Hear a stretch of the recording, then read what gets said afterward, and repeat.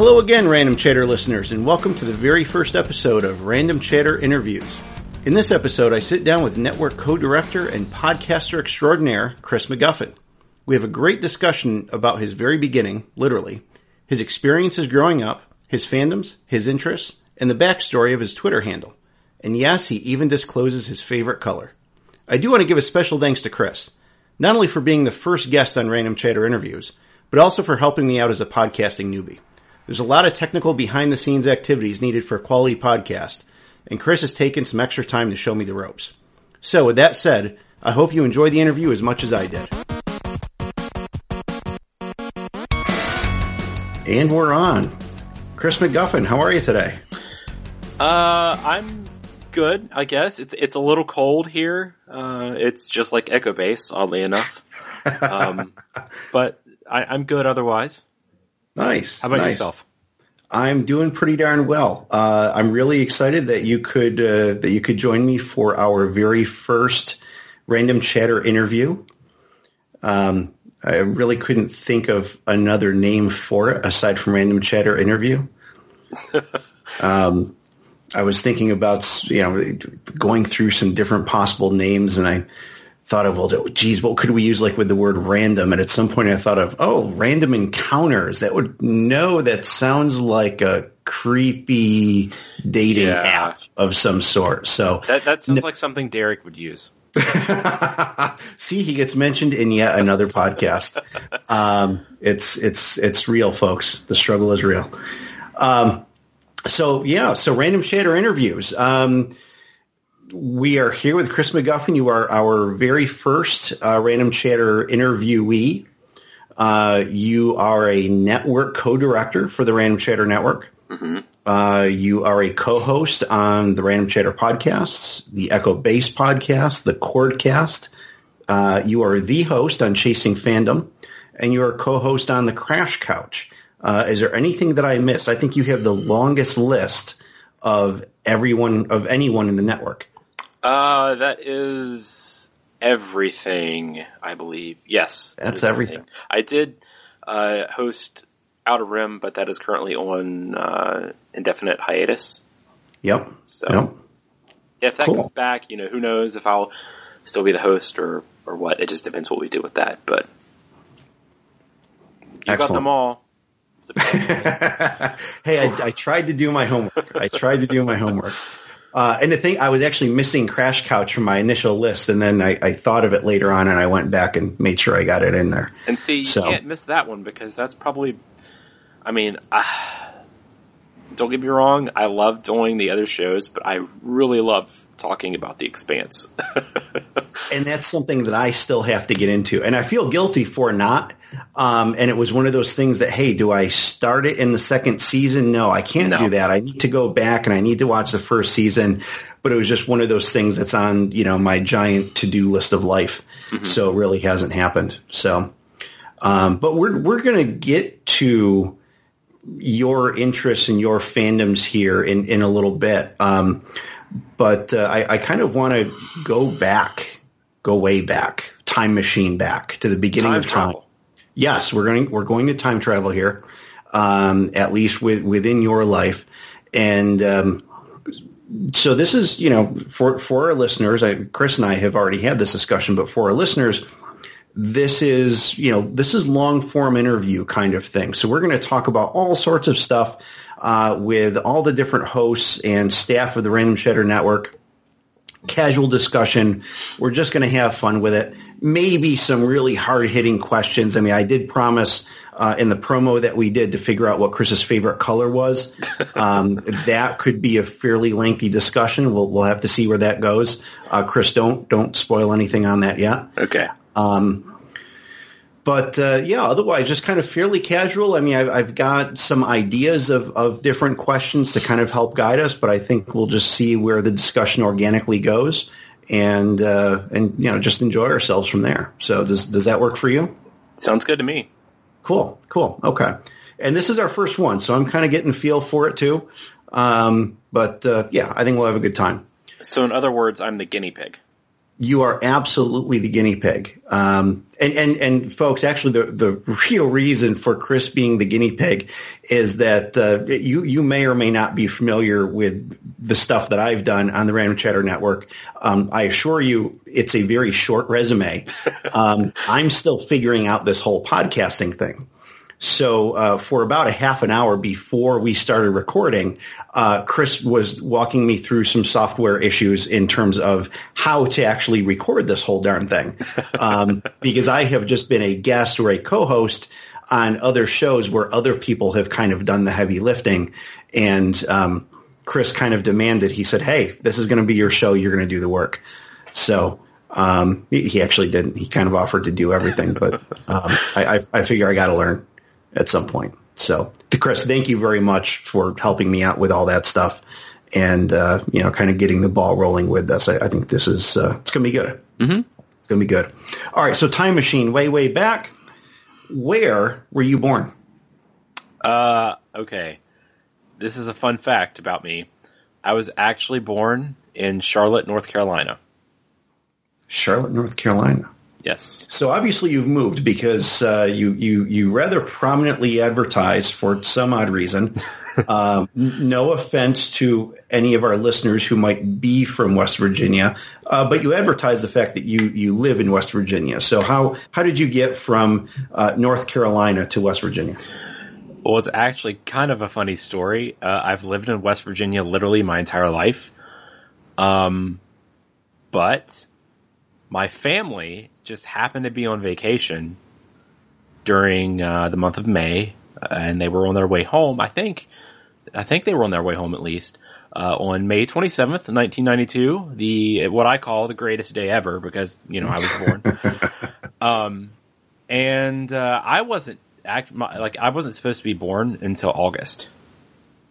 Wow! I decided, screw this. I want to come out now, so. I worked my magic and I did. So that's why I was born in Charlotte, North Carolina. No kidding. Wow. Surprise mom, huh? Yeah. So, to this day, I still think she holds a very tiny grudge against me for kind of for ruining that vacation. Yeah. Because, premature babies usually have, complications. But given that I was born in May and I wasn't due until mid-August, I think she has the right to have a little bit of a grudge against me. Well, yeah, absolutely. That's if it's within a couple weeks, that's good. Hey, look, surprise, it happened. But that's quite a bit of time. Not to violate any HIPAA issues here, or other privacy issues. Were there any health complications that you had being born so early that they had to deal with? I honestly don't know, exactly. I do have a scar on my chest where they had to put a feeding tube or something inside me. But I honestly don't know. From what I know, I almost died, according to my mom. But she can also be very dramatic at times. So I don't know if that's how close that was. But a lot of people in my family like to call me a miracle baby or something, or it's such a good thing that you survived. I'm okay, whatever. Wow. But as far as I know, currently I have no health issues related to that, which is good. Obviously. Yeah. No, hey, we're all happy that this is an experience that you made it through. Yeah. So me too. I bet. So, okay, so born in North Carolina by sheer happenstance, get out of the hospital, relocate to your permanent home of West Virginia. And so what was your experience growing up? What was your childhood about? Well, it was a very interesting childhood because unlike, I would say, I would hope the majority of people, I had divorced parents. Which I feel is becoming just a common trend these days. I don't know if it's just my generation or what, but I feel a lot of people are getting married and then divorcing or having kids out of wedlock and then just, I don't know. Maybe that's just a West Virginia thing. that, or at least where I'm from, because we had a lot of kids that was born, a lot of people in my high school, not class, but that I went to school with, that got pregnant, and I'm just like, why? That's really random. But you can figure out the how, but yeah, the why is sometimes that makes you scratch your head. Divorce. My parents are divorced. See, here's the thing, though. When did they get divorced? Oh, I was little. I was like 3. Oh, really? Good. I'm not alone. I think my parents divorced when I was like 2 or 3 as well. So I literally have like no memories of my parents, like my biological parents, ever being together. Together. Yeah. Yep. Luckily, they always lived relatively close, like driving distance. Sure. And the way that arrangement was set up was that every Monday I would stay with my mom. Every Tuesday I'd be with my dad. Wednesday and Thursday, and then Friday, Saturday, Sunday would alternate between the two. So during the week I'd be with my mom, weekend my dad, and then the next week it would alternate. So weekday my dad, weekend my mom.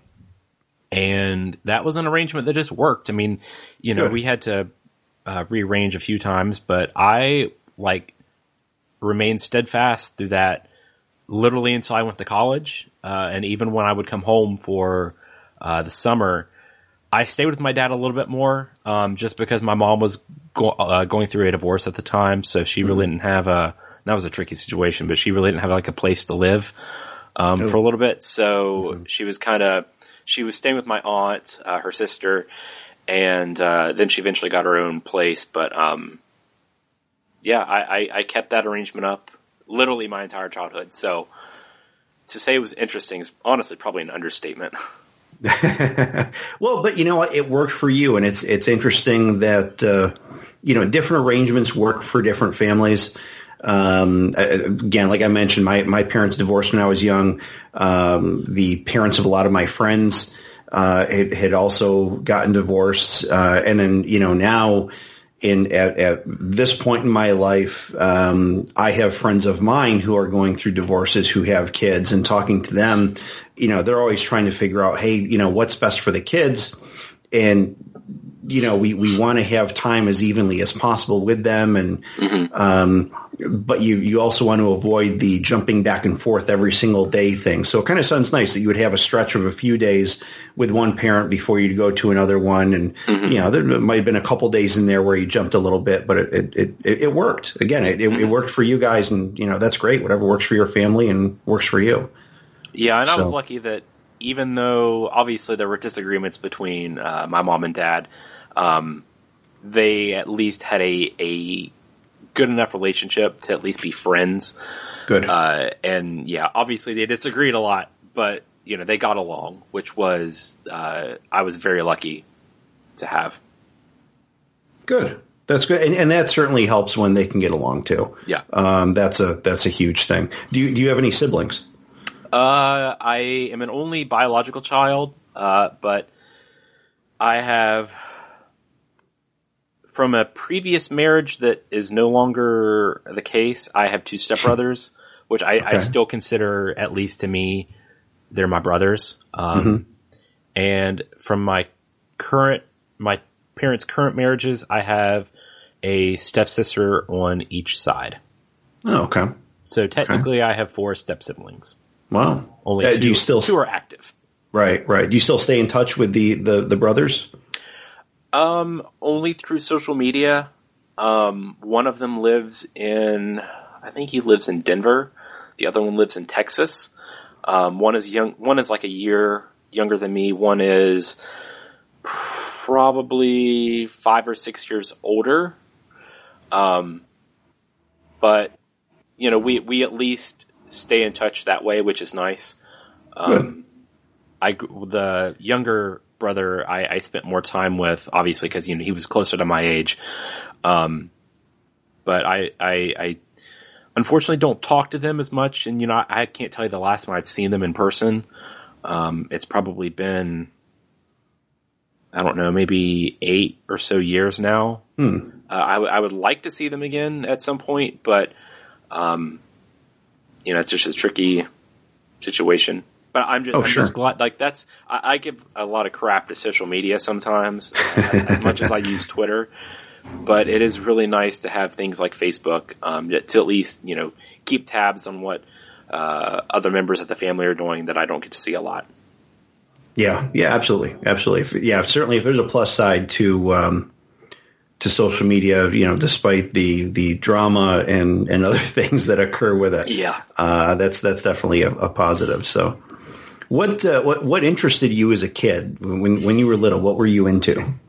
Oh man, that's a good question. Like anything specific or just general interests? General interests. It could have been you liked rocks, you liked bugs, you were into Star Wars, you were into whatever.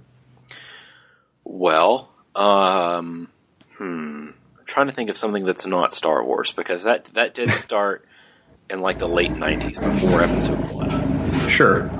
Particularly, I guess, to focus this, what were you interested in that you feel shaped you the most? What were the things that really focused you? Honestly, probably books. At least in my early childhood. I was like to say that I was a big reader is an understatement. I was reading chapter books way before I probably should have been.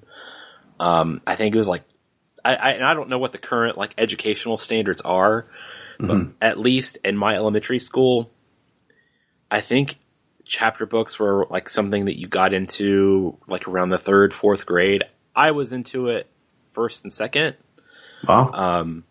Reading's always been something that I've just loved. And unfortunately, I don't get to do much of that anymore, which I wish I could do. I have literally a tote full of books that I've purchased since I've been in college that I've just not been able to read. And my goal one day is to have a den in a house where I can have my records and my books, and I will eventually get through all of my books. That is my life goal, is to get through every single book that I purchased. There you go. That has been that particular arrangement has been a goal of mine, and I have to say that I'm very happy that my wife and I have that arrangement. She's an academic, so she has gazillions of books. Fortunately, only half of which are here; the other half are at her office at the college. But yeah, we have a lot of books, and it's comforting to me to kind of be surrounded by them. Even if I'm having a down day, like going to a bookstore makes me happy. Yep. So, when I was growing up, we had to do this thing called it was called AR. I think it was called stood for Accelerated Reading, and that was part of our curriculum. And this lasted definitely in elementary school, definitely in middle school, but I think it stopped when I got to high school. In fact, I know it stopped when I got to high school. I don't know if they still do that today, but basically what you had to do was you read a book, and we had like a whole list of them. It was like slews and slews of books, and you'd go on the computer and take a test, and that's what your grade was for like your English or your reading or whatever it was, like a reading comprehension kind of thing. Yeah. Okay. And basically you would have to, answer questions about like what happened in the plot, or, sometimes motivations of the character. It's pretty simple stuff. Yeah. Hard for, that elementary, middle school age kid, but, at the time, like I always really did well in that. We'd have to keep logs of all the stuff we read, and I would just blaze through it because I was always the kid that, especially early on, things like that really, I was able to grasp things really quickly, and I didn't need a lot of teaching hands-on time with most things. So a lot of the time I would finish my work early, or I would get homework done. I wouldn't even have to take it home to do. Sure. I wish that continued into high school and college because I really slacked. But, thankfully, it still kind of is relevant in my like personal, like professional life. But That's something that I was able to do, and that's why I had so much time to read. And, if I wasn't like on a new book every week, or at the very least every other week, then, something was wrong. Wow. Yeah, that's impressive. That's impressive. What were your favorite genres of books? What things did you like to consume the most?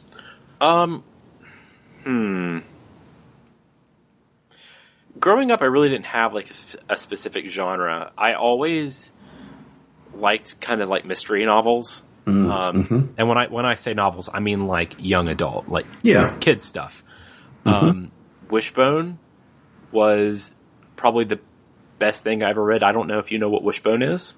I don't. I'm not familiar with it. Okay, well, on PBS, when I was a kid, they had this program about a dog named Wishbone. Okay. And it was a Jack Russell Terrier. And I didn't get to watch the show that much just because it was on, while I was at school. So I couldn't see it. But they had books, and there was different like mystery books that Wishbone starred in. They did Wishbone adventure books that kind of did like a play on or like a parody of classic novels. I remember there was one about the Tale of Two Cities. There's one about Macbeth, cool. Treasure Island, stuff like that. So that is probably the one. When I think of childhood books, it's probably the one, or the franchise, I guess, that sticks around. And they don't sell those anymore. They're all out of print. Oh, really? Yeah. Well, that's too bad. It bugs me. A few years ago, when I got out of college the first time, I worked at a bookstore, and we obviously didn't have any of the Wishbone books in stock. And I looked online, and you couldn't even order them from our website. They're out of print. Yeah, that's unfortunate. They sound good, and particularly if they're drawing from classic literature. Yeah. Oh, that's too bad. What was your experience like in school? Like K-12 kind of school? I was a straight A student for the most part. Nice. I didn't get I'm trying to think. At least I know I maintained a 4.0 GPA average all the way to the end of high school. I was valedictorian. Oh wow!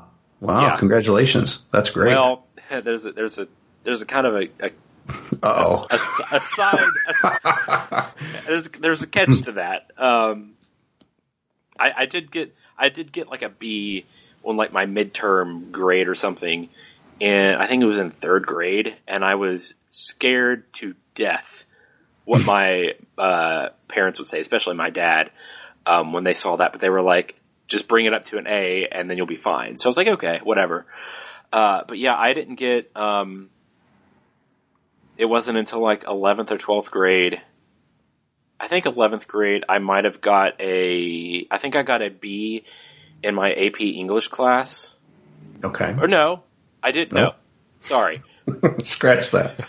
I did have an A there. It wasn't until 12th grade that I got a B in my AP English class. And then I think I got a B or a C. No, it was definitely a B in chemistry because it was ridiculously hard. And I also had a B in my analysis class, which was math. That's a subject that I just absolutely despise, by the way. Oh. So, as far as grades go, K through 12, I was a straight A student. Well, but to get through school as valedictorian while still hating math, that's pretty significant. Yeah. And you worked hard. I should also point out that, unlike most high schools, my high school was not the best. But unlike most, from what I hear, we had multiple valedictorians because we all had, because we offered AP classes.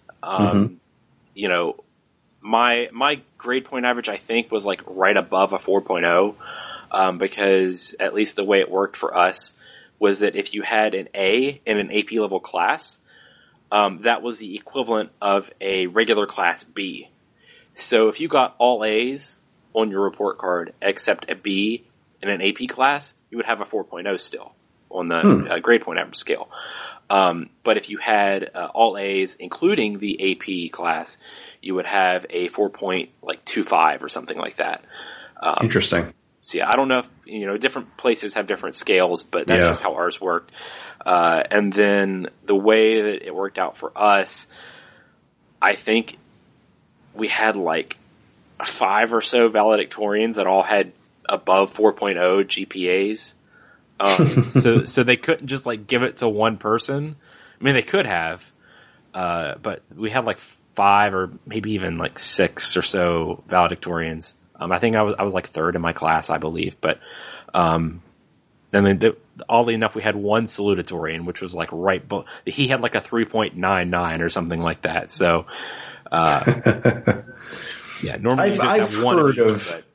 Yeah, although I've heard of some schools recently doing multiples, either in the event of a tie or they have some type of non-standard grading system, like it seems like what you had. It's one of those things that society. You have some factions that are in an uproar about it because they're saying, no, we can't be giving trophies to everyone. Who's the person who had the highest grade and they are the valedictorian? Or other people saying, well, hey, look, if everyone, if this group of kids achieved such a high standard, then they should all be recognized. So it seems that there's arguments on both sides. Yeah, I'm more inclined to believe that. Because the two people above me they actually had, I'm pretty sure, the same GPA at the end, which was like a ridiculously high, just because they took so many AP level classes, and got A's in them. But, they took a lot of those advanced classes. The only AP level classes I took was English. And, I didn't really care, honestly, about whether or not I got rewarded for it. I honestly, my high school was very easy, compared to what I experienced later in college. But, what my classmates would definitely agree with that. We had some messed up. I could go on and on about how awful my high school was. That could just be a podcast series itself.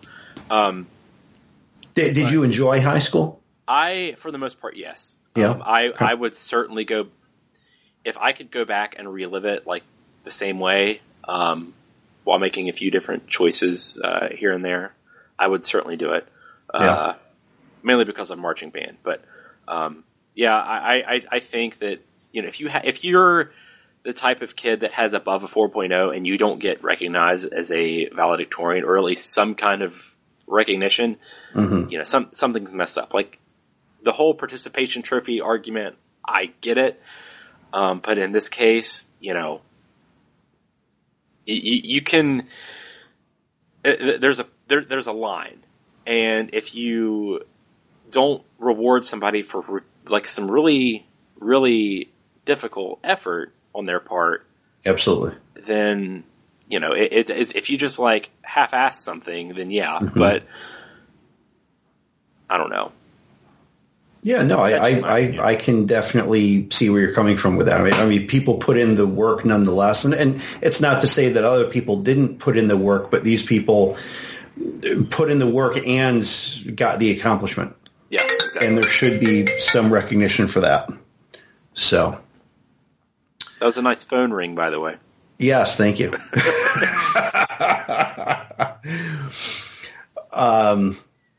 Sorry about that. So you mentioned marching band. What do I remember a trumpet or something that you posted a picture of on Twitter? That is correct. Okay, all right. So how long did you do that for?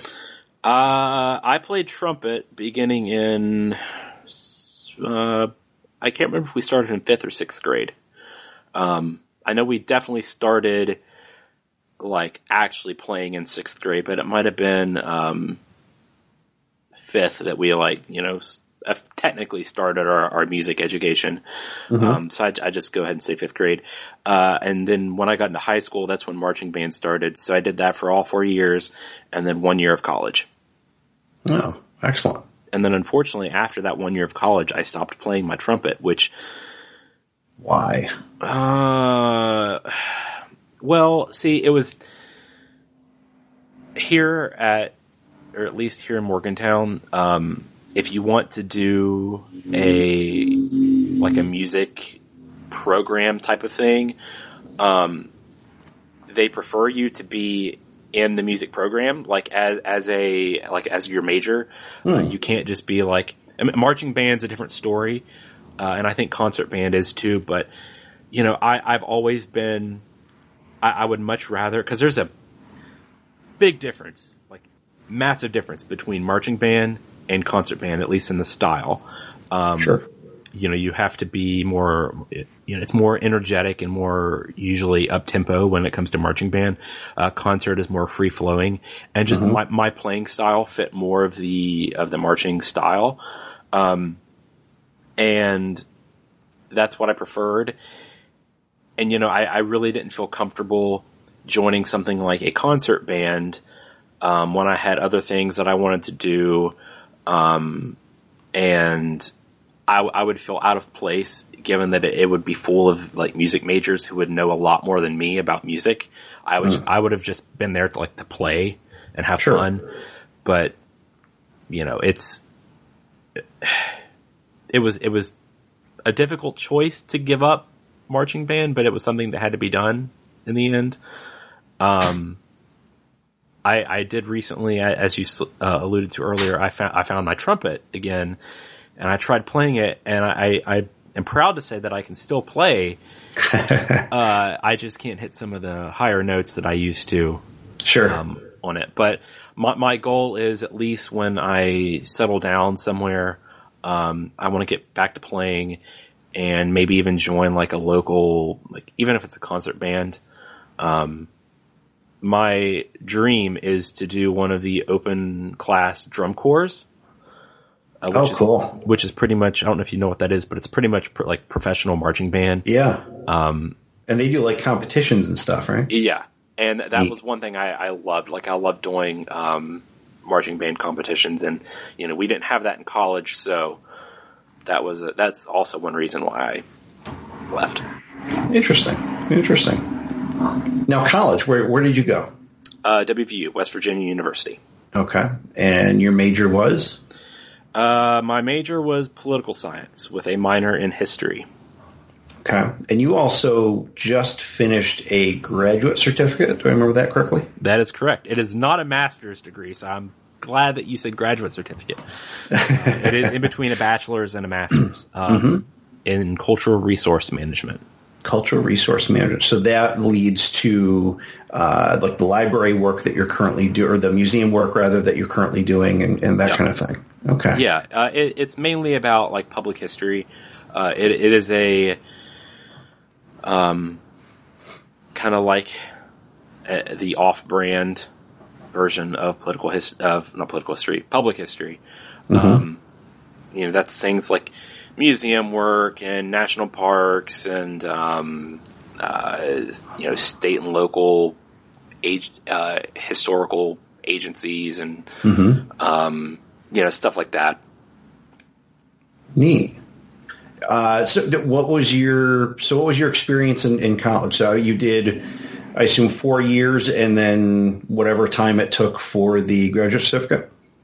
Yeah, I did 4 years of undergrad, and then I took a year off to work, and then I got so bored that I said, I've got to go back to school or do something with my life that's aside from just working and coming home, sleeping until about 9 o'clock, staying up until 3 a.m, and then going to sleep, and then waking up at 7 a.m. again to go to work, especially for a job that I hated at the time. Sure. And going back to school was also a way to get me to working from 5 days a week. I worked 3 days a week, which was a big break. I would much rather go to school than work at that job again. But yeah, I did that and went back to school. It was only a 15-hour program, but it took me 2 years because I paid. I was a non-degree student, so I couldn't get graduate assistantships or really any kind of financial aid aside from a student loan. Mm-hmm. And I didn't have any loans from my undergrad because I had scholarships cover everything. And there was no way I was going back this way, to get loans. So I paid literally everything out of pocket, with a little bit of help from my parents. And, it was rough, but that's why I could only take one class a semester, which is why it took 2 years. Sure. Instead of just 1.5, but. No, but you got through it. I mean, it sounds, you worked incredibly hard. Academically, it sounds, high school and college and pretty much at the top of your game. That's fantastic. So what are you going to do now that you have this degree and the certificate? What are you going to do? That's a good question. Are you still finding the answer for that question? Yes, or? I am. I'm actually in the process of applying for any job that I'm qualified for, which any millennial will tell you that is ridiculously hard to do. Sure. Just because, a lot of competition. Yeah, there's a lot of competition, and everything wants experience. But you can't get experience without having a job. But you can't have a job without experience. So it's like it's a big paradox. Thankfully, I'm kind of keeping my options open with things in regards to places I want to live or potential job categories. So I have a little bit of experience here and there, but for the most part, I'm just trying to look for something that will at least make me happy, because that's really all I care about. Even if it's not something that I do long term, I just want to be in a state of happiness for a while. Yeah. And not have to worry about whether or not I can pay my bills or dreading to go to work every day like I did for pretty much 2 years. Sure. Happiness is what counts most. Mm-hmm. I can certainly tell you that from my own experience. So that's it's definitely a good goal to have. So switching gears a little bit. So we've talked about the life and times of Chris McGuffin. Wait a minute. I seem to recall something else here. Okay. Chris is not your first name. That is correct. Actually, Chris isn't even technically in my name. What? Yeah. You're just making up that this is a false identity? Yeah. Oh. My first name is actually James. And my middle name is Christopher. Oh, okay. Yeah. Well, that's legit then. Yeah. That's legit. You didn't like James, Jim, Jimmy? Well, or is there another one in the family that you got confused with? Or from what I was told, because my dad's name, his first name is also James. Oh, okay. And I'm pretty sure I was named after him. Mm-hmm. He doesn't go by James either. So does your whole family ignore first names? Is that a thing? I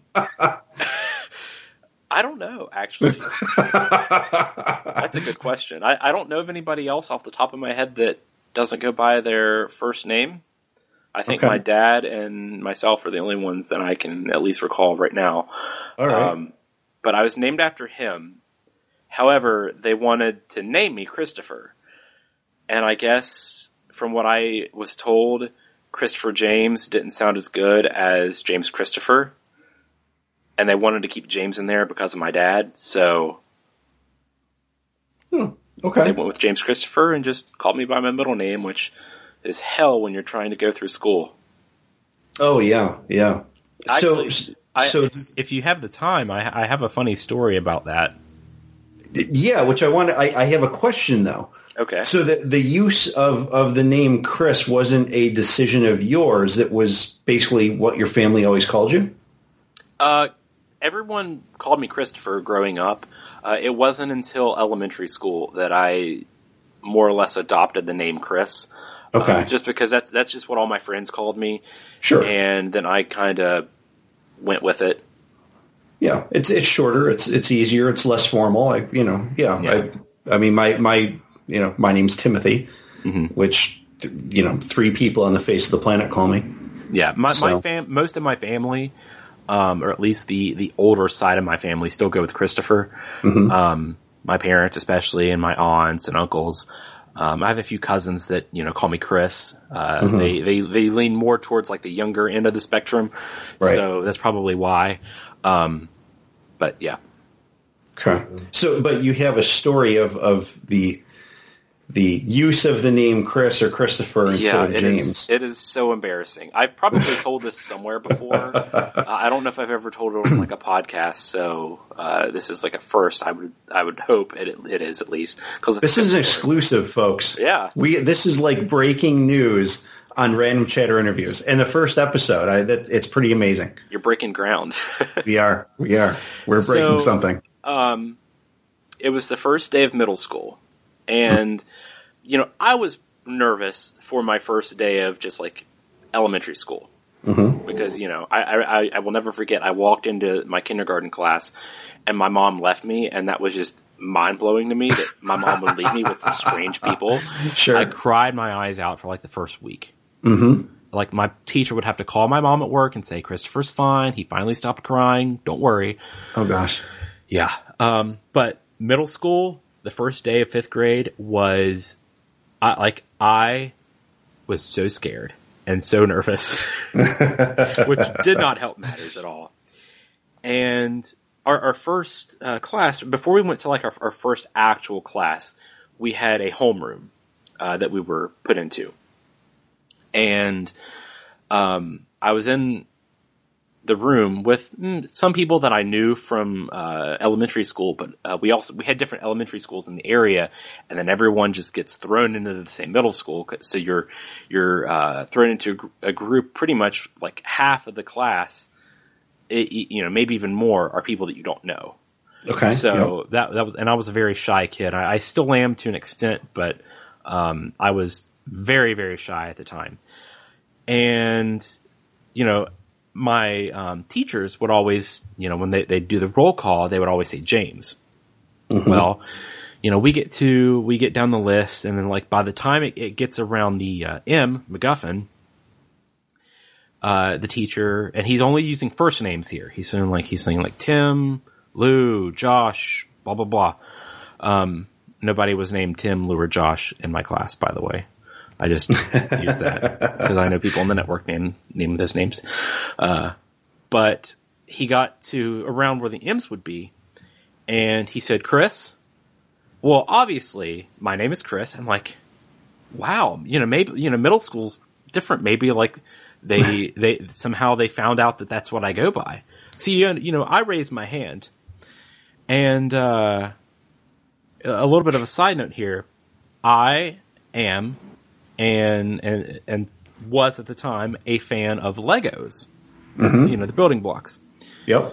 My teacher looks at me and he smiles and he kind of chuckles. He's like, "Mr. Lego," and I was like, "Yeah, because I like Legos. I don't know how you know that, but okay." Thinking, wow, these people do their homework. They know everything about me. Here. They know I go by Chris. They know I like Lego. Yeah, exactly. They even know that my favorite color is. That's another story. Oh, come on. That's going to be that's the last question. All right. That will be the last question. We have a commitment to the fans, Chris. We need an answer to that question. So I'm like, okay, good. We got that out of the way. He knows my name is Chris. I don't have to correct him. He knows that I like Legos. Don't know how, but whatever. So, I just go about, doing my own thing while he continues roll call. And then he gets to James. I'm like, uh-oh. And you look around, is there someone else who raises their hand? And there wasn't, because, James is pretty much an antiquated name, at least in southern West Virginia. I think I knew like one other person with that name. But there was no other Christopher that raised their hand when you did? No, there wasn't. Oh, the confusion builds. Yeah. So he said James, and no one raised their hand. I was like, oh, damn. I didn't think damn at the time. I was, however many years old, but I was like, uh-oh, that's not good. Yeah. He said, James McGuffin. So I like raised my hand, and he's like, but you're Chris. I said, I go by Chris. Christopher's my middle name. I go by Chris. He's like, oh, then who is Chris Lego? And it dawns on me that the kid's last name is Lego. Mm-hmm. And my teacher wasn't calling on me because he knew I liked Legos. He was looking for Chris Lego. Chris Lego. Oh, it was so embarrassing, Tim. It was my first day of middle school. I was trying so hard to be a confident, not shy student, but I failed miserably. Oh, yeah, but I'm sure that the next day it was forgotten by everyone except for you. Yes, and Chris Lego actually ended up showing up later that week. And funny enough, I don't think he made it past 5th or 6th grade. I think he moved or something. So who knows where he is right now? Maybe he's listening to this podcast. What's up, Chris Lego? All right. So that's a funny story. I like that. I've had many people either be it not knowing how to pronounce my last name, which admittedly is really easy, to no matter how many times I tell them to call me Chris or Christopher, they call me James. Sure. It's just I've had a time in my 25 years of living. I've had a time. I love my parents to death. But if I could go back and just tell them one thing, I'd be like, please name me Christopher James. I don't care if it's not as good. Name me Christopher James. You could legally change your name. I know, but at this point, it's just pointless. You've endured 25 years of suffering. You have viably, another 75 years of suffering to endure with this. Well, yeah, but I don't have to go to school anymore. Well, that's true, but you still have to deal with other things. Yeah, I can put up with it in just everyday life, but. All right. So as you've progressed through your life, what types of fandoms and interests developed? Well, I'm going to exclude Star Wars from this. Okay. At least for the time being. We can get into the Star Wars topic a little bit later if you want. Mm-hmm. But my first love, actually, I'm trying to think. I don't really count video games just because that's more of a hobby rather than a fandom. Sure. Honestly, my first fandom was probably Dragon Ball Z. Okay.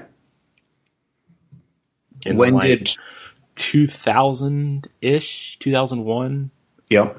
And I don't know how familiar you are with what I'm about to say, but on Cartoon Network there was this programming block. I want to say it started in 98 or 97, one of those. It aired in around 4 or 5 o'clock on Cartoon Network called Toonami. Mm-hmm. And at the time it was hosted, I can't remember who the first host name was, but after 2 or 3 years of that, we were introduced to a host named Tom. Mm-hmm. Tom is actually, and is still to this day, voiced by Steve Bloom. Oh, cool. So that's how my fanboy is for Steve Bloom came to be. Yeah. But I would watch, at the time they showed more upper level children's, lower age teen cartoons. Yep. Specifically anime. I remember Dragon Ball Z was one, Mobile Suit Gundam, Sailor Moon. Those were the 3 big ones that I remember watching as a kid. But Dragon Ball was definitely my first fandom that wasn't Star Wars. Cool. And so what other media consumption did you have of Dragon Ball Z? Well, it was mainly at the time just the anime. Mm-hmm. I would buy the action figures. I didn't really read the manga at the time. And actually, I never really got into the manga, surprisingly. But, yeah, it was mainly just watching the anime every day. And, you know, that was at a time where right now, since Toonami's been brought back, I think it was brought back in like 2012-ish, they only do it on Saturday nights. Well, this was every weekday. So, you know, you got to see, you didn't have to wait a week for the next episode. You could just watch it, really the next day. Yeah. Which it fascinates me that we are stuck in a culture right now that you either binge watch something or you have to wait a week.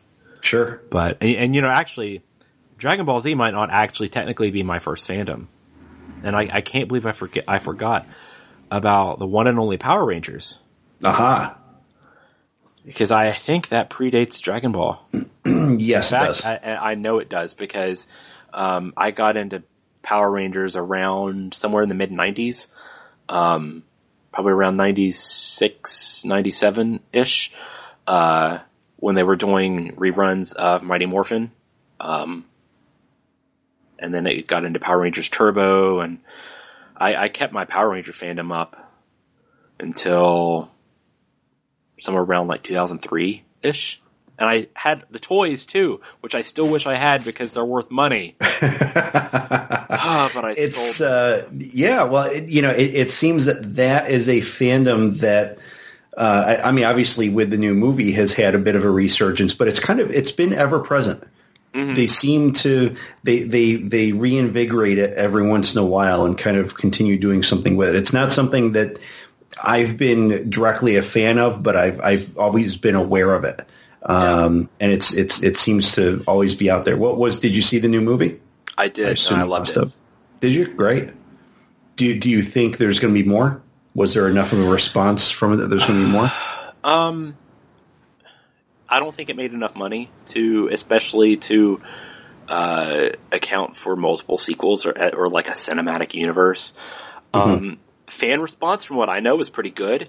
Yeah. I just don't think it made enough globally to warrant sequels. I know they had planned for sequels, but I heard on various news sites that it probably won't happen just because it didn't make enough money overseas, which is sad because, I mean, Power Rangers, yeah, it's really cheesy, and honestly, it's kind of, from what I know, went a little bit downhill since I was a kid.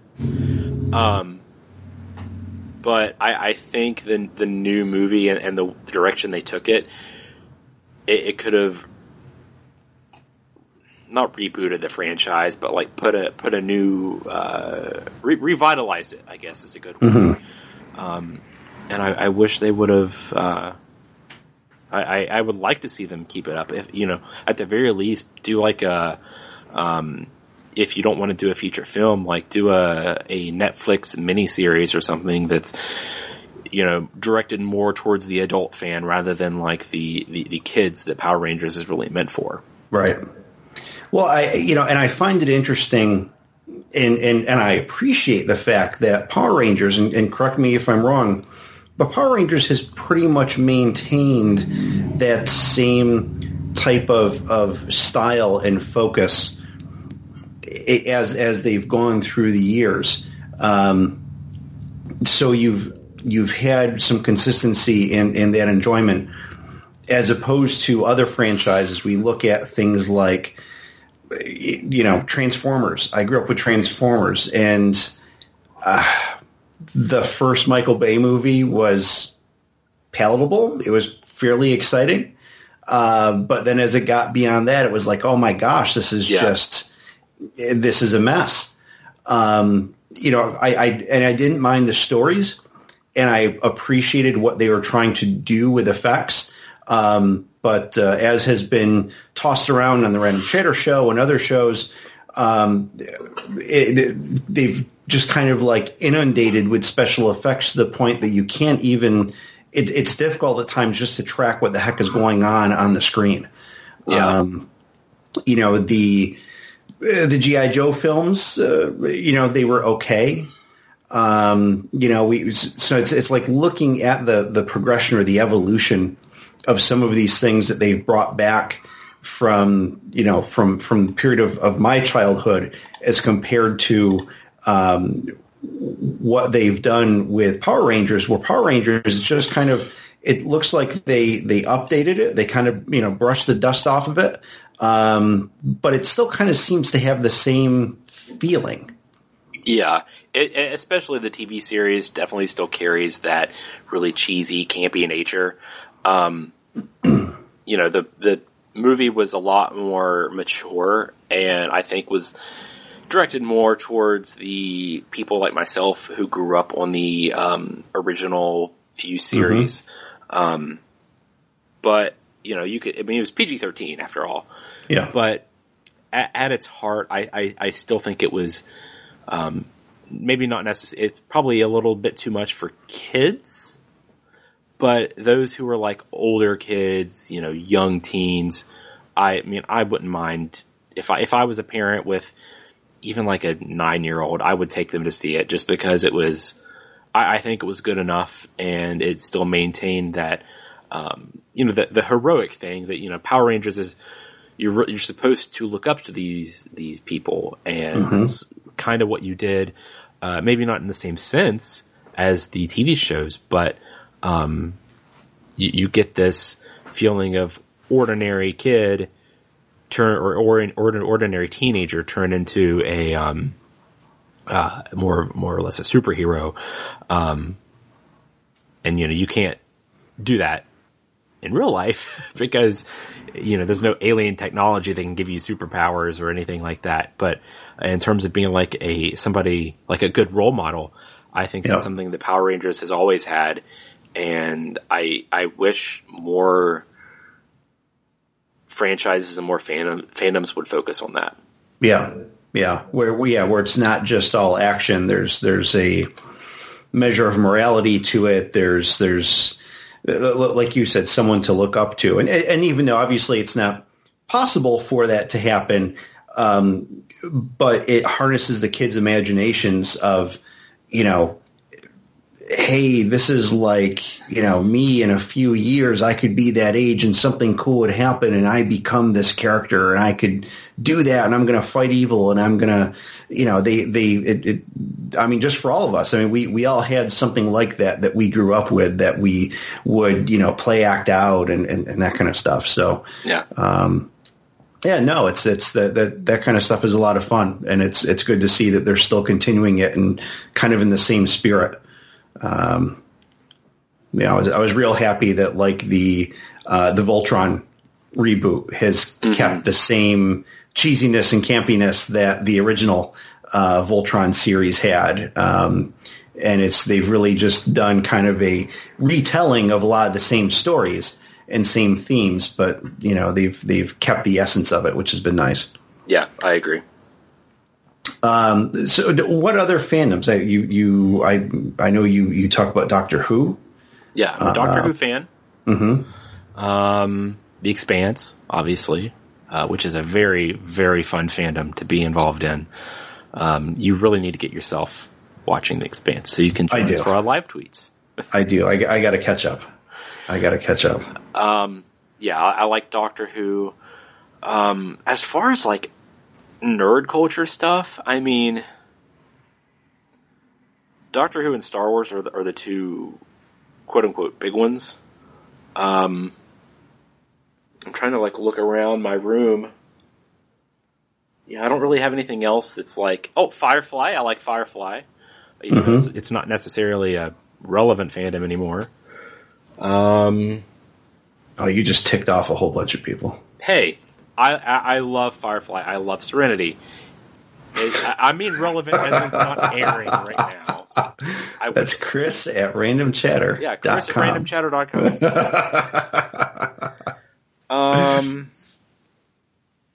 Yeah, that's really, that's the big ones, I guess. Yep. Now, what got you into podcasting? I think I've heard this story before once in Random Chatter, but for your other audiences who might not have heard it, I think it's worth telling. My first, well, I should. I'm going to go all the way back to 2008.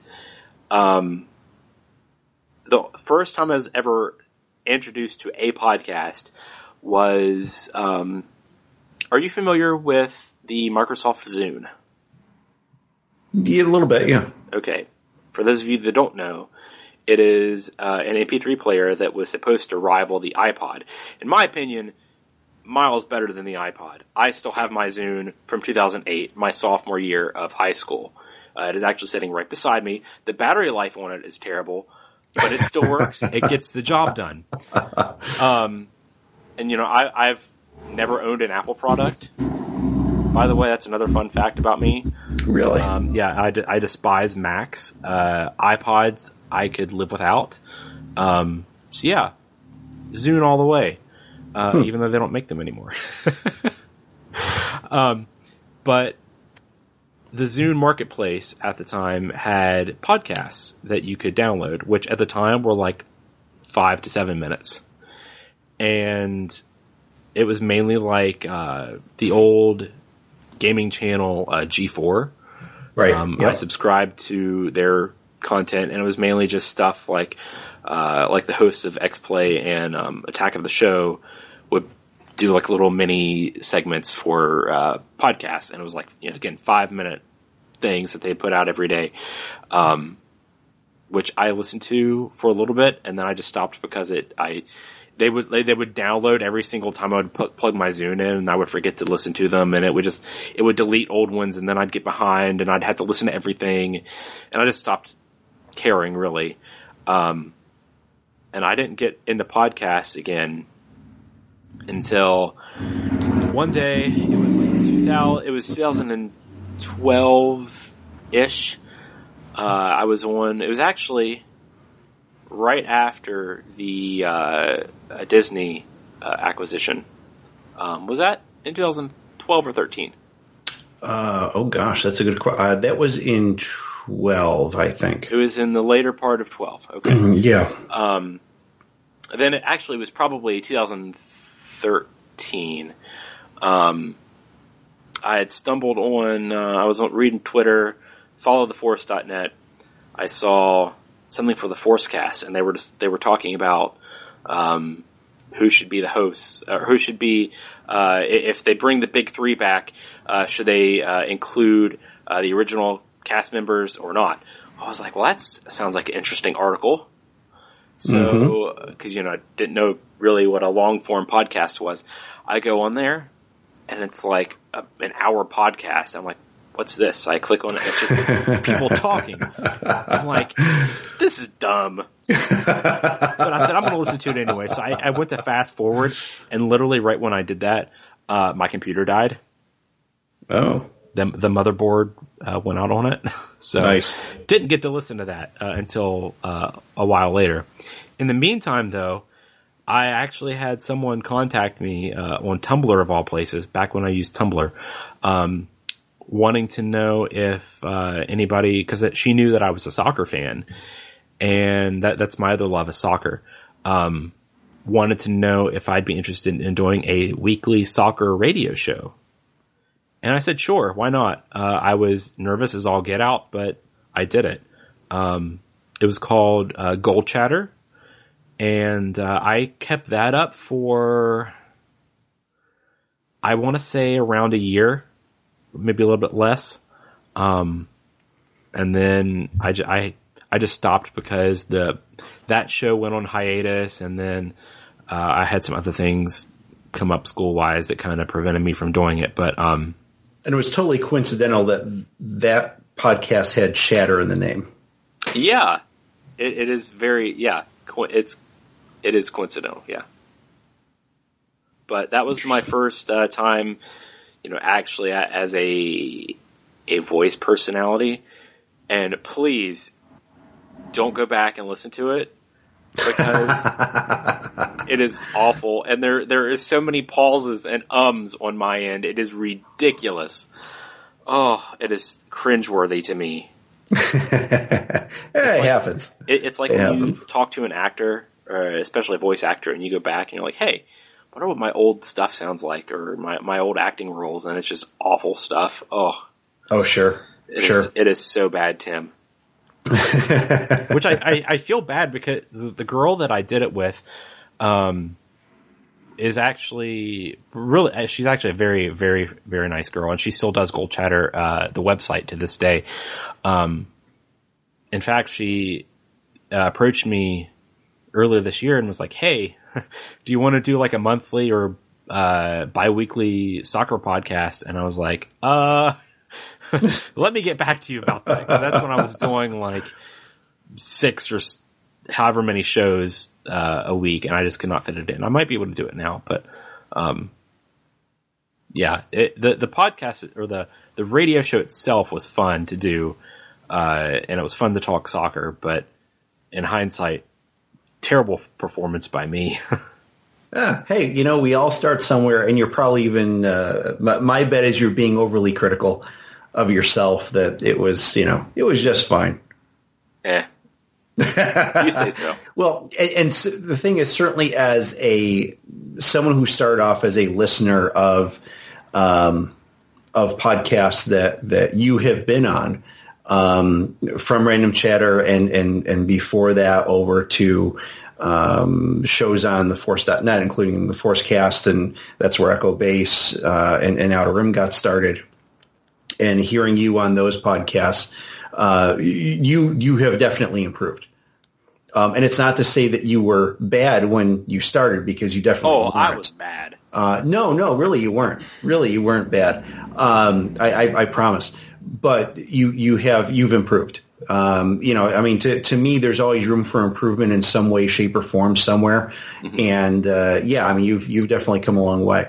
So it's you do some really great stuff. I enjoy listening to the shows that you're on. I enjoy participating with you in the shows that we both get to be on.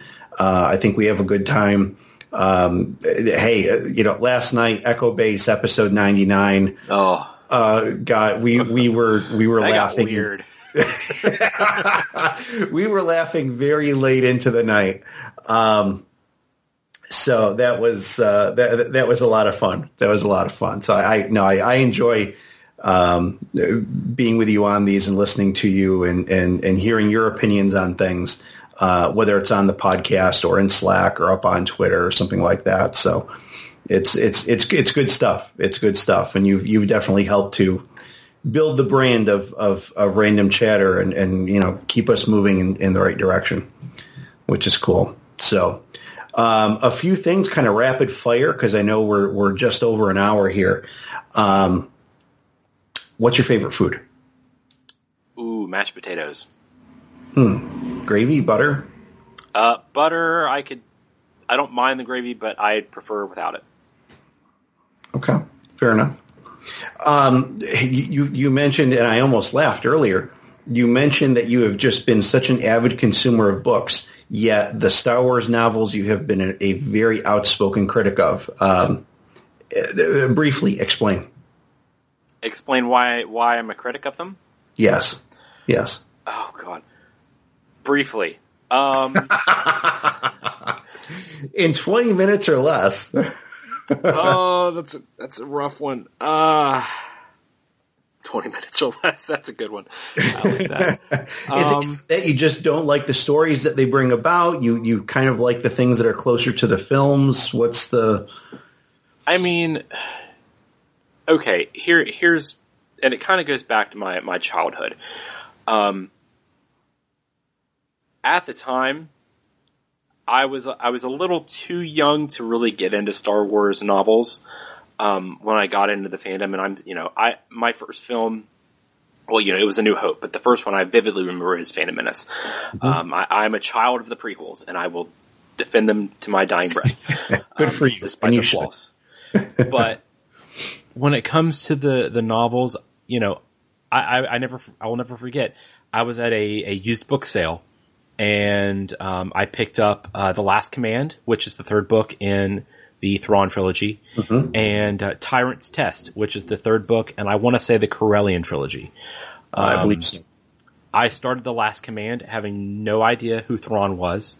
I enjoyed it, because I'm pretty sure I finished it. I can't remember. It was a long time ago. That was my first Star Wars book, and I liked it.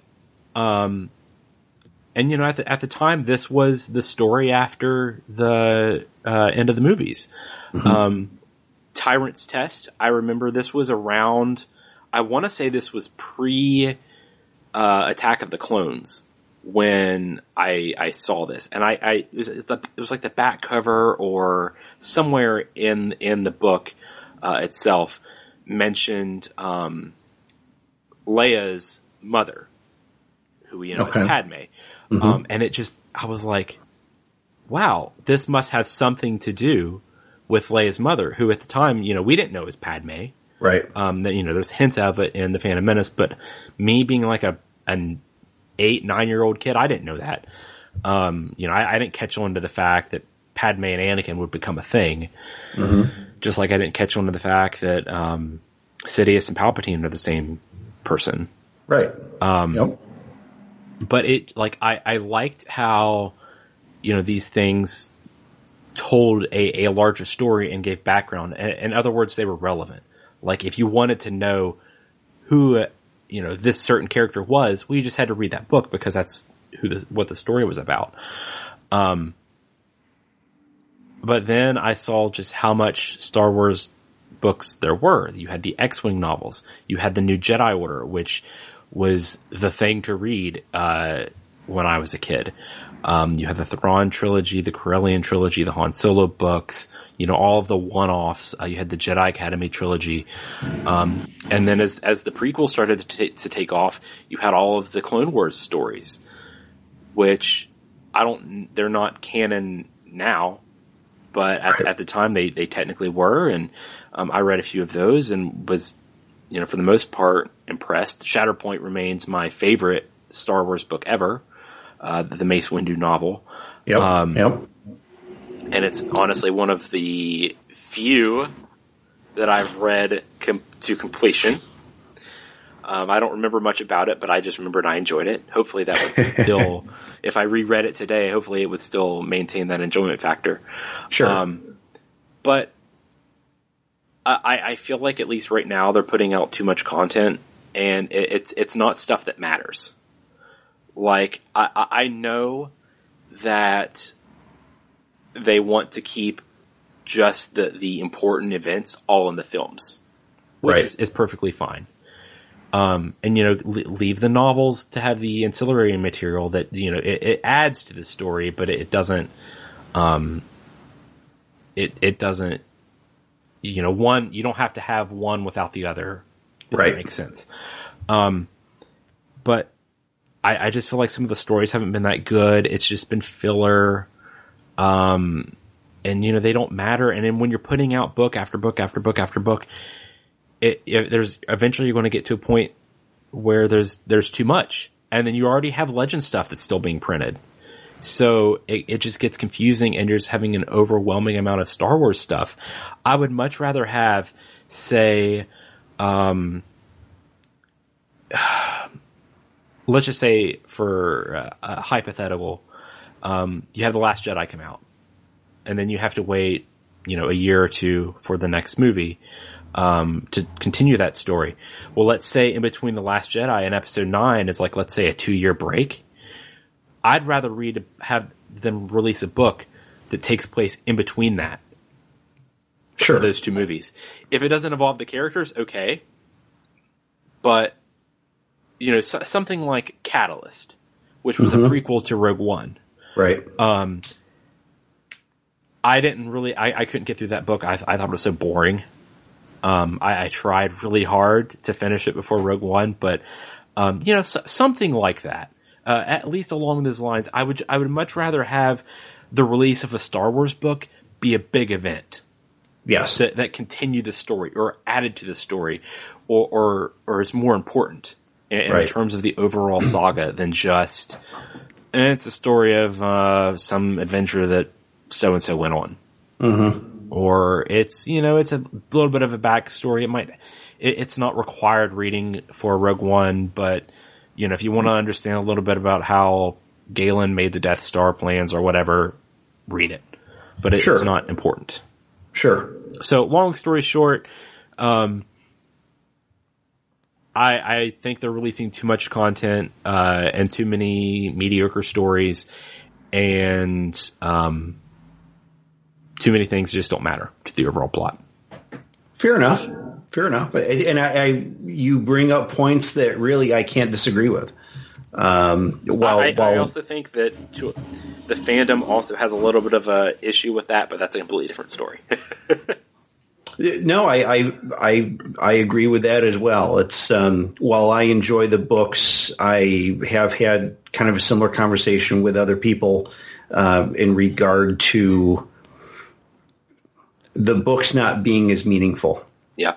While they have, told some good stories, they don't seem to be as meaningful as things that were in, what is now Legends. Yeah. And I think Star Wars and Lucasfilm and Disney want these books to be something that the casual fan is going to go out and buy. And I would honestly much rather see that, but they don't. They're too complex. They're too deep for just the casual Star Wars moviegoer to get. And I really think that Disney and Lucasfilm, and I tell Kathleen Kennedy that to her face, I think they're missing out on a crucial aspect of, general mainstream culture by not appealing to that type of fan base. Like if you put out, I don't know, you could release Rogue One as a novel and it be as important as a movie. And that's something that I think more people would go buy rather than just the story of Luke Skywalker moving some noodles around like he did in Heir to the Jedi. Yep. You're absolutely right. Yep. You're absolutely right. Well, and it's an interesting balance. And it even kind of the same thing as a reflection on the movies that no matter how many fans, those that consider ourselves we're the big diehard fans and everything that gets done in Star Wars is done for us. No, it's not, because what makes a movie a blockbuster is, how well it's received by the general public. Yeah. Even if I were to go see the next Star Wars film 6 or 7 times, that doesn't even qualify as a drop in the bucket. Yeah. The what's going to bust the records is going to be attendance by the general public at these. Yep. So that's what really matters. So I think that's all we have. We have to cap off with our. Come on, Tim, just a little bit longer. I don't know. We have our one last question. It can't be the caller one. Give me one more that's not the caller question. All right, one more. Why the Curse of Chris? Ooh, that's a good one. I love telling this story. Okay, so back in my day, before we had Facebook and Twitter, we had MySpace. And MySpace was the place to go for people of my age when I was in high school. And honestly, MySpace in its prime, still miles better than Facebook ever has been. I will still argue that to this day. Now, on your MySpace profile, you could have top friends, and it could be people that you knew in real life. It could be bands. It could be really anybody that had a MySpace account, because it wasn't like you go and like a page. You add everybody, even band profiles, as a friend. And, some of them were like run by the label. Some of them were like actually run by the band members. And, people that were just like solo artists, that was their MySpace page, was their music page. Sure. There was a band that I found out about called Rotation. They had a song called The Curse of 1990, which is a fantastic rock song. And they had a thing on their profile that said, if you put the curse of or some kind of reference to rotation in your display name on MySpace, we'll put you in our top friends. And I was like, hell yeah, I want to be in rotation's top friends list because that was the thing to do. So I said, I put, what can I do? And I said, well, I love the curse of 1990, so I'm going to do the curse of Chris. Nice. I wanted to keep Chris in the name somewhere. So I put it was written as, you had an open bracket, and then you put the curse of, and then close bracket, and then another open bracket, and then Chris, and the close bracket. So, because, it got to be cool. I just can't put the curse of Chris. It's lame. So right. I put that there. I got into rotation's top friends, and it just stuck. I think I made Twitter right after that. And I needed a username, and I said, the curse of Chris, because it's the same thing as MySpace, and sure, I've kept it ever since. Nice. Well, that's a cool little backstory to your what we all know as being your Twitter handle. So, yep, very cool. All right. Well, we've gone a while. I think we had a great interview.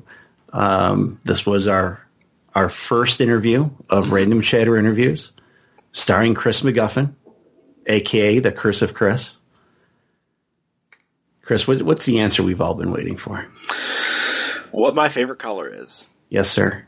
It is actually 2 colors. You got to complicate things, don't you? At my current age, I do only have one, but I have one that is an honorable mention because it was my favorite color growing up, and that would be orange. Okay. Which as a kid, I called Orny because I couldn't pronounce orange, so I just said Orny. Like if they said, "What color shirt do you want to wear?" I want the Orny shirt. Orny. Or what color popsicle do you want? I want the Orny popsicle. Sure. So it was always Orny. But in my older age, my current and most of the time favorite color is blue. Excellent. Very good. There it is, Random Chatter listeners. As promised, we delivered on Chris's favorite color. Yep. So there it is. Well, Chris, thank you very much for joining me. Loved having you. I think it was a great conversation. Mm-hmm. Is there anything else that you want to add for the good of the listeners? Yes. I do want to say that if you want to chat with me on Twitter, it's at The Curse of Chris. I will talk about really anything, music, vinyl, soccer, anything that you think we have in common, chat with me about. Also listen to my podcast, Chasing Fandom, Crash Couch, Echo Base, Random Chatter. Am I missing anything? Cordcast, yes. How could I forget the wonderful Cordcast? Joelle would kill me if she was sitting here right now. She probably would. She'd probably punch you right in the arm for that. Yeah, and doing so hurt her own arm. She'd dislocate her shoulder or something. Yeah. She'd get a good punch in, but end up hurting herself. Absolutely. All right. Yeah, that's where people can find me, and that's what I do, and my DMs are open. If you want to chat with me privately, it's fine by me. Awesome. Talk about how Cloverfield's a better movie than most of the Star Wars saga, too. Yeah, that's a discussion that we got here at some point, too. It kind of got started on Random Chatter, and it never continued. So no, it didn't. That's a discussion we got to make sure that you get into on Random Chatter. Perfect. All right.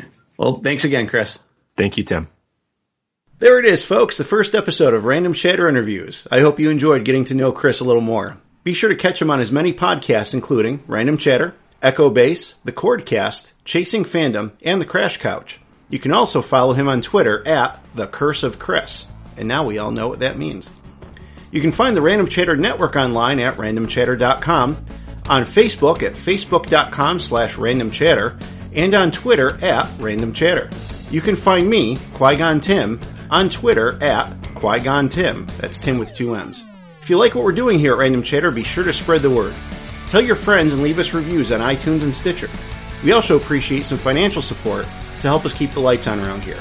Visit patreon.com/randomchatter to show us some love. Even $1 a month gets you access to our Slack channel, where you can hang out all day, every day, with hosts, staff, and other fans. The music featured on Random Chatter Interviews is Kaboom by I Fight Dragons. Thanks again for listening, and stay tuned on the Random Chatter feed for more Random Chatter Interviews coming at you all summer long.